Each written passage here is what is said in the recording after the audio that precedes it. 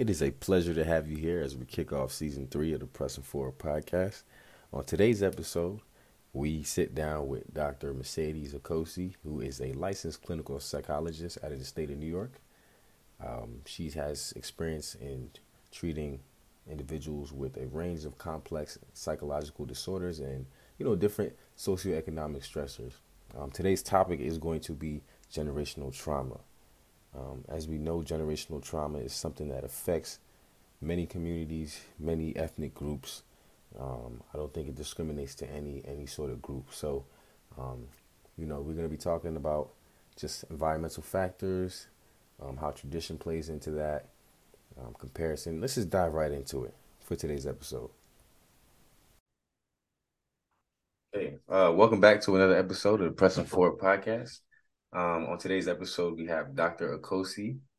Um, Today's topic we're going to be talking about, I think, is truly important, especially in the African community, generational trauma, as it pertains to achievement and just reaching for those goals that our parents and things like that set for us. So I'll just give you a chance to introduce yourself. Just let the people know who you are. All right. Hi, everyone. Thank you for having me on. I'm Dr. Mercedes Okosi. I'm a licensed clinical psychologist in New York, and I practice at a clinical research setting at New York University and then also work in private practice. I specialize in trauma, so can speak to the topic of the day, but I also think about trauma as it intersects with culture, and how there are different cultural expressions of mental health, and then also work with the various different populations in terms of mood disorders, personality disorders, and more. Got it. Got it. Okay, so just to start off, what is generational trauma, if you had to define it? Yeah, so I would define, sometimes it's called intergenerational trauma, sometimes it's called transgenerational trauma, or like across generations, or people will colloquially call it generational curses. So it's basically the idea that through various means of transmission, which we'll talk about, from one generation to another, people end up experiencing either similar experiences or similar types of distressing symptoms that are related to trauma. So sometimes it can be that the same types of trauma happen to them because they're in the same environment, or other means of passing down particular patterns of behavior or norms of thinking or practices. So with intergenerational trauma, um, you might have from one generation to another signs and symptoms of post-traumatic stress disorder that are manifested in different ways. So these symptoms, they can be inherited. Yeah, so for example, there are, I would say, three primary ways, but the research is continuing to grow in terms of how trauma is transmitted. And I'll also talk about what kind of events can lead to intergenerational trauma transmission. So you'll have like broad spectrum events that happen to a whole group of people, whole ethnic group, whole country, for example, um, and can affect multiple generations of that culture, even if they weren't directly exposed. Yeah. A lot of the original formal research on this topic was around uh, the impact of the Holocaust on the Jewish population. But we know that that wasn't the first or last traumatic event that happened to a large group of people. So you can think of other things like colonization, slavery, displacement, um, wars, civil wars within countries, and things like that, that had a broad, sweeping historical impact for a particular ethnic. That's one kind of area. But then there's also family specific intergenerational trauma. So you can have things like mental illness within the family that's unresolved, or substance use disorders that are unresolved, abuse within families that transmits across generations, or other types of traumatic events, life-threatening or abusive events. And the way that that ends up being transmitted is one, like I said, the next generation, because of systemic factors, can be in the same type of environment of the previous generation and just more vulnerable to experiencing the same trauma. So, for example, if you have generations of a family living in poverty, which is a systemic kind of traumatic exposure, you might have the current generation be still more vulnerable to things like community violence or just the neglect that can come along with poverty and lack of resources. So there's environmental factors. There's also emerging evidence around epigenetics. So the idea that the genes and environment are commingling and shaping each other. And a lot of that is around how stress hormones of parents or previous generations can impact children, even as early as in your like prenatal environment. So if you have a parent that's pregnant and experiencing abuse, chronic stress, lack of resources, other types of traumatic events, it's going to have some impact, we believe, on even the prenatal fetal environment of the potential child that comes into the world. And then they're in the environment experiencing some of the environmental chaos as well. The third major way I would say too is the modeling and socialization aspect of things.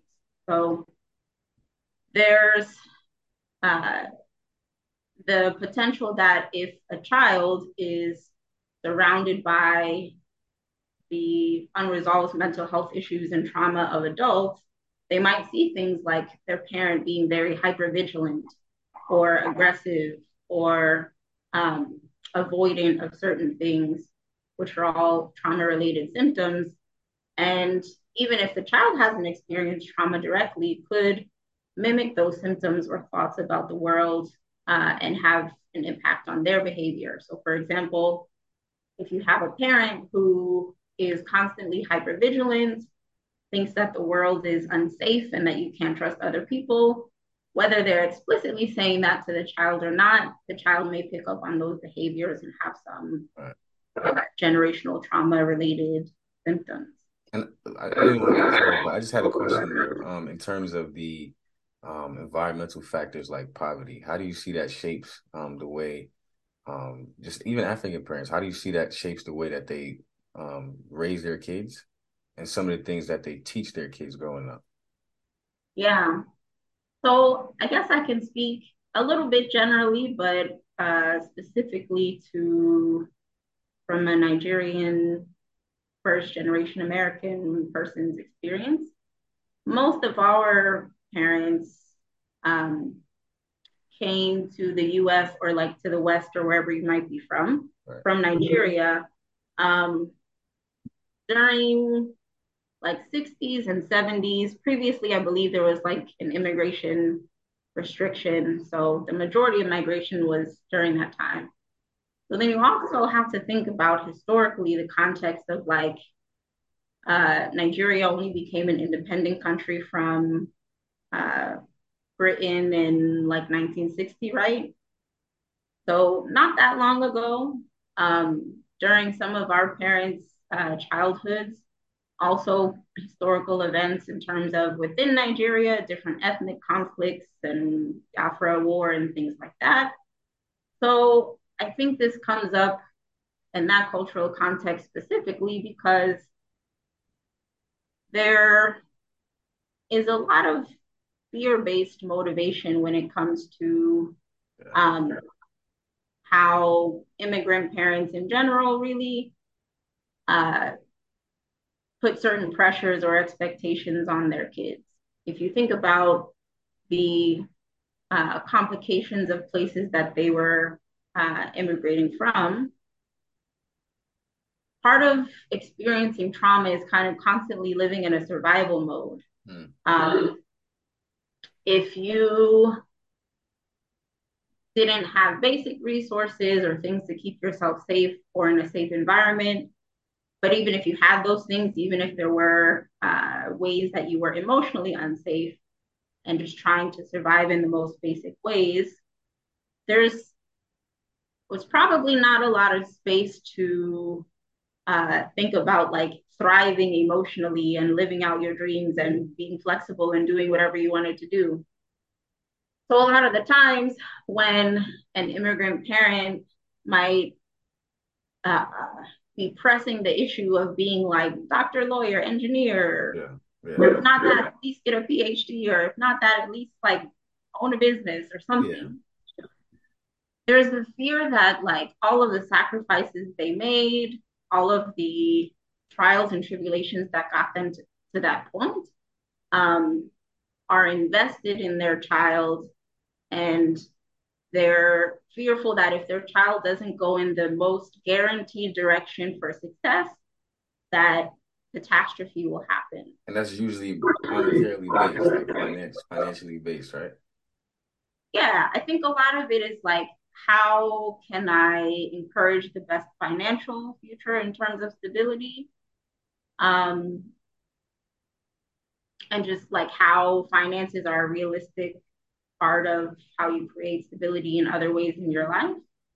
Um, but yeah, I think it's a lot of it is kind of a fear based, all or nothing kind of thing that comes from trauma experiences, or even just from, not everyone's immigration story might be the most traumatic specifically, but it does take a lot of um, effort and sacrifice and energy to just take that path. Um, there's one psychologist, I believe, or like author that calls it the third uh, individuation. So when we're developing and growing, we individuate from our parents and like learn to meet our own basic needs.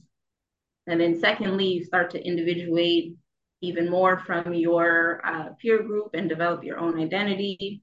When you're crossing from one country to another, you're also having to make the adaptations in your mind of like this other identity you need to take on to adapt and adjust to a whole new environment. So Yeah. there's a lot of, even if it's not an experience that's traumatic, there's a lot of loss that comes with moving across the world, um, and having the fear that all of this that I've done may not be worth it if my child doesn't succeed. Now, it's not fair that the kid has to take on all of that burden, Yeah. but I think that the intention and the motivation is coming from that place. So it's not that it's necessarily coming from a bad place. Like they obviously want your kids to be as successful as they can be. I can see how that could also be a double-edged sword in terms of you know, they're achieving the things that they're supposed to achieve, but to a certain extent, there is that perfectionism. There is always that comparison. How do you see that in the way people raise their kids, passing on Yeah. like certain insecurities? That could be an insecurity as well. So Yeah, all kids in the most ideal healthy childhood, all kids would receive some kind of like mirroring or validation, but that helps them to develop an intrinsic or internal motivation and stable self concept of themselves. So, for example, being able to hear from your caregivers, parents, adults around you, like, you did a really good job. It was so smart how you put that together, etc. To hear those and have those become kind of your internal scripts, so you feel an inner sense of confidence. Not to say that external rewards don't work, but it's more unstable to only externally motivate or constantly have comparison. mm, So if even when you're receiving good news or bad news, if it's always like you're at the top of the class, so you did better than all the other kids, so that's why it's good. yeah. Or when you're not achieving as well, like, see your age mates, so and so on, so and so already got accepted to the Yeah. master's program.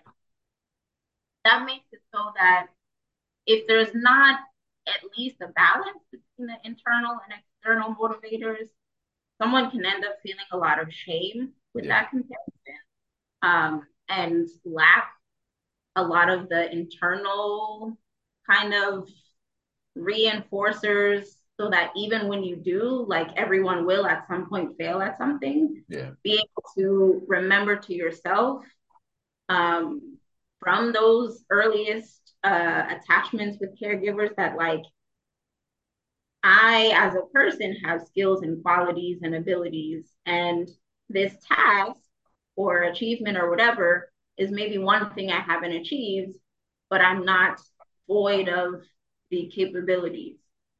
Whereas if it's only external and black and white, then you'll always kind of feel some sense of shame unless you're like constantly at the Yeah. top. And it also just helps you to be a little bit healthier and flexible thinking. Like we, in kind of like a self-preservation, self-protective way, it's natural to focus in on the negative because we want to avoid future negative things. Yeah. But if it's so rigid that like you bring home a test and it's a 98 and you're preparing to hear where are the other Where 2 the two points points? Yeah. Yeah. or something like that, then like when do you get the time to appreciate and reinforce good things that you achieve? You know? Right. Right. So even in that, so how does the ability to identify as one trauma, how does that help in shifting like their personal narrative or just the I guess that self-esteem or Yeah. So with particular traumatic events, but even just like intergenerational trauma patterns, part of recovering from trauma, uh, uh, being aware of it and then processing it and healing from it is integrating it into your life in a way that's uh, meaningful. So, what I mean by that is a lot of times there can be one of the primary symptom areas of trauma is avoidance, and it actually helps perpetuate the other symptoms of trauma. If you're constantly avoiding or constantly, whether sometimes it's conscious avoiding, sometimes it's like a defense mechanism, yeah. you never develop the ability to cope with the reminders or symptoms or issues that come up. Um, so part of it is developing a sense of ability to self-reflect, to notice when there's a change in your emotional state or behaviors. Okay, I'm gonna actively observe and think about where is this coming from? Where have I seen this or heard this before? Or what pattern do I start to notice when this same thing? Um, and then being able to uh, immerse yourself also in the process of accepting the things that have happened. Not to say that the things that may have happened that were traumatic were correct or right or fair, but accepting that you're here now in the present and those things have happened in the past. You don't have to lock them away, but you can empower yourself to be more in control of noticing when reminders, conflicts, things come up, um, dealing with the feelings or behaviors or negative thoughts in a more productive way. And how And do we do this? How exactly do we do this? yeah, so various kind of different coping skills. So for example, a lot of the time when I'm working with people individually or in groups on trauma work, one of the most basic coping skills that we teach people is just deep breathing. So when you're experiencing a lot of anxiety, you're likely taking really shallow breaths, kind of not really aware or mindful of um, being present with yourself. Yeah. So that's like the basic of basic is just learning how to be in the present by slowing down, being in control of your breathing.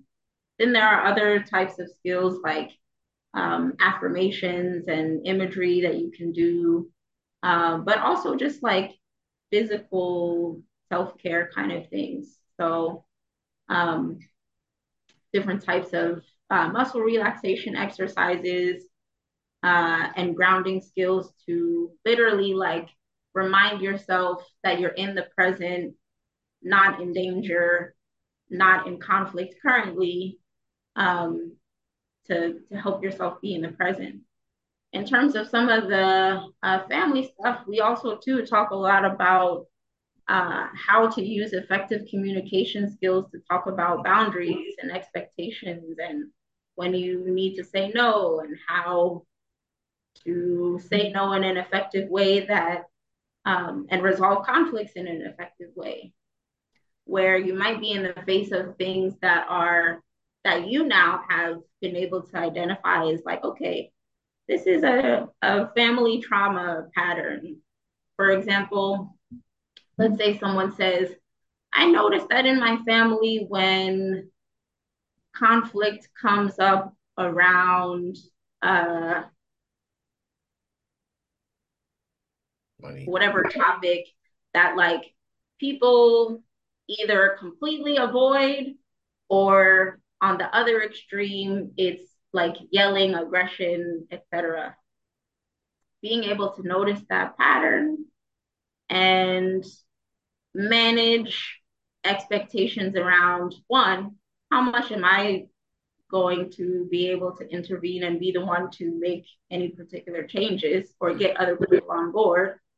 And then two, um, if I can uh, communicate what I'm noticing, how I'm feeling to my family so that they become aware as well, what are the particular words I'm going to use to communicate that so that they can also understand what I'm seeing.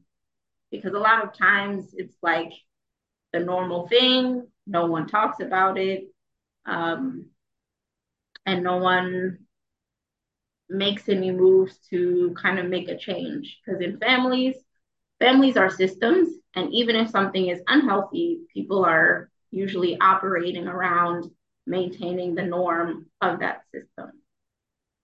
So, yeah.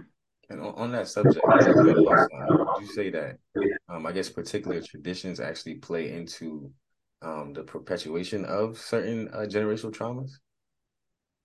I think so. I think some things that people might consider normal are not the most healthy things. Um, or,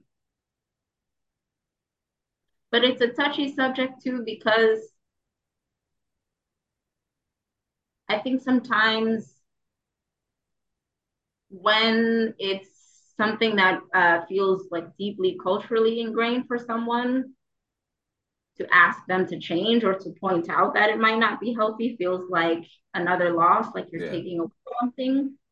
And we always talk about when trying to teach people other healthier alternatives, that to just tell someone to stop doing something and do something else instead, one, they haven't had the opportunity to learn that thing or to be on board with why it might not be the best option. And then two, in the process of them stopping the other coping mechanism they might have been doing and learning this new one, there'll be challenges. So, for example, the contested issue of like corporal punishment and whether or not that is or isn't always like child abuse to yeah, spank your kids, hit your kids, etc. If you just told someone this is wrong, stop doing it, they might not have like the tools in their parenting toolbox to know what else to do the next time their kid does something to disobey or throws a tantrum. yeah. And parenting is another vehicle of like how people can transmit intergenerational trauma. But if you ex- but if you examine and develop rapport with that person so they can explain to you why they hit their kid, how they feel when they're doing it, the aftermath, how does their kid feel? Is it even effective? Have they tried other things? And then offer them an additional tool to try out. to potentially replace something that might be really harmful, um, then they are more likely to come on board with making changes and can potentially, at least with some behaviors, stop the ongoing pattern of things that may be unhealthy but seem culturally normal to people. Gotcha. So then overall, so what would be your message to parents if they don't want to actively, I guess, contribute to generational trauma? My message to parents would be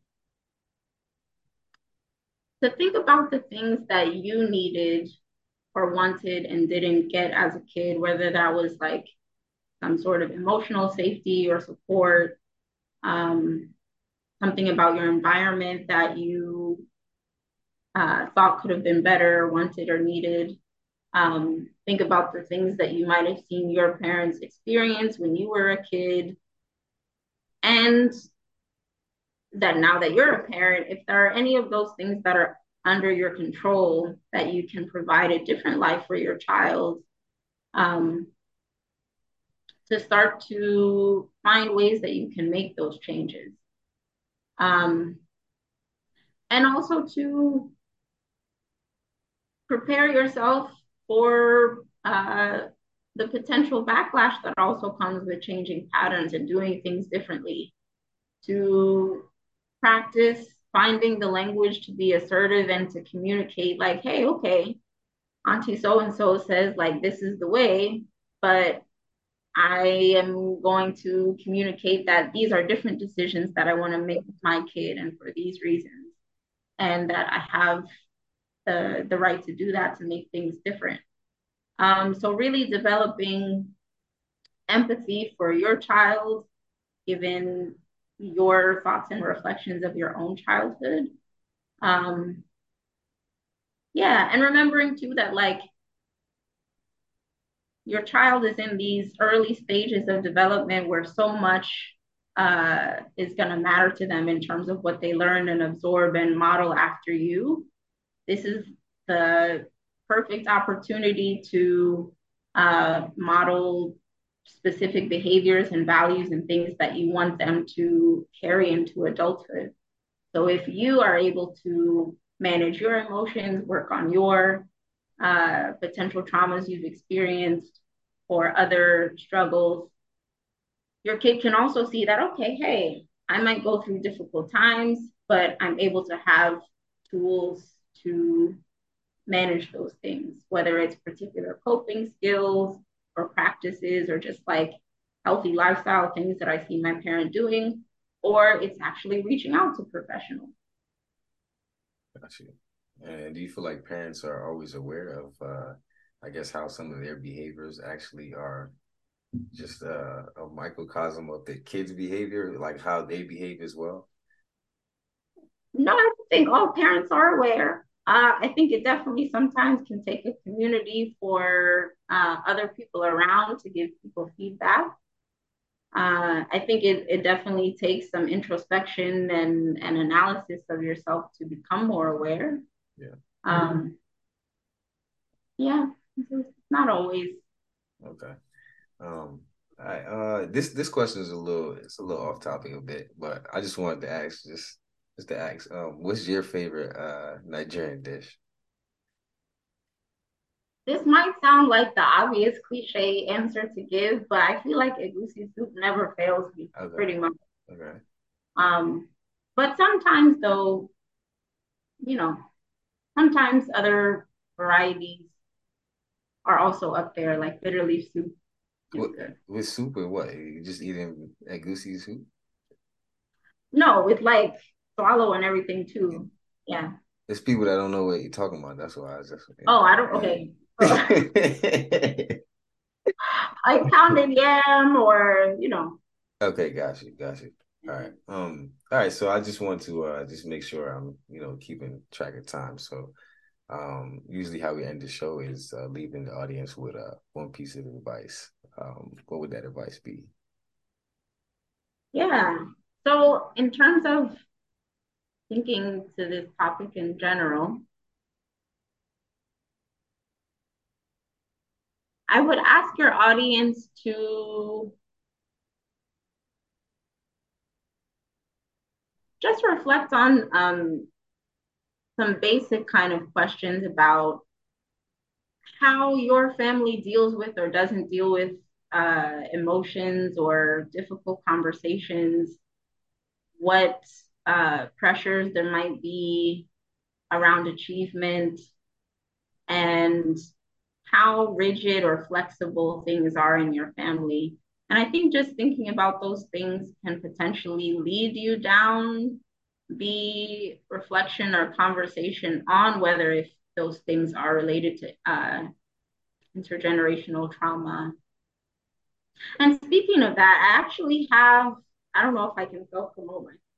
Yeah, that was my next question. So yeah, go ahead, do that. Yeah. So I made a deck of cards that kind of start this conversation. You can find this on my website, growthworksite.org. Hold it Called, up. That I can't. They can't see it. Yeah, what is it called? The reunion. Where can people find that? you can find it at my website, growthworksite.org. But it's basically a deck of cards that have various facts about trauma, so you can learn together with family, friends, partners, whoever. But then also questions and topics and prompts that you can explore with each other. So, for example, how has intergenerational trauma impacted our family's attitude towards seeking help? You might be the first person in your family to even consider going to therapy. And a lot of times, especially with immigrant families and families of color, they'll try every other avenue Yeah, before going to a professional. And a lot of times come to us when things are in crisis mode or at their worst, after everyone has told them to just pray or just do this or that. yeah, Um, so yeah, talking to your family about like why has anyone never gone to therapy? yeah, But then also talking about like resilience and positive stories around your family, like what's your favorite family story? Who in your family do you consider uh, could you turn to or is like a person you consider a strong or resilient person in your family? Um, and various other topics you can talk about that you may not have had language or ideas to talk about before. that's super thought provoking. Is that like could that be a group thing or no? Or is that just more of a It personal? can be a group thing, yeah. Okay, okay, Actually, okay. well, And I can give you the link to go that ahead. for you. What were you saying? I said I can give you the link to that so you can share. Oh yeah, I'm gonna put that in the show notes as well. But where can people find your work, your services, what you offer? Yeah, so my work at NYU is research specific, but if you are in the New York area and are looking for a therapist, I have a wait list right now. But I also have therapists that work under me that can maybe see you. You can go to growthworkpsych.org, but you can also find me on Instagram at Dr. Okosi underscore psych. Um, and in just various places like on Psychology Today and Therapy for Black Girls, etc. You can buy books on Amazon if you're making your entry into therapy and want to do some self help. There's one called the Complex PTSD Journal, where you'll do particular trauma recovery exercises and topics. And then there's a specific Black women's mental health journal that touches on topics specific to race and gender Okay. uh, experience. Yeah.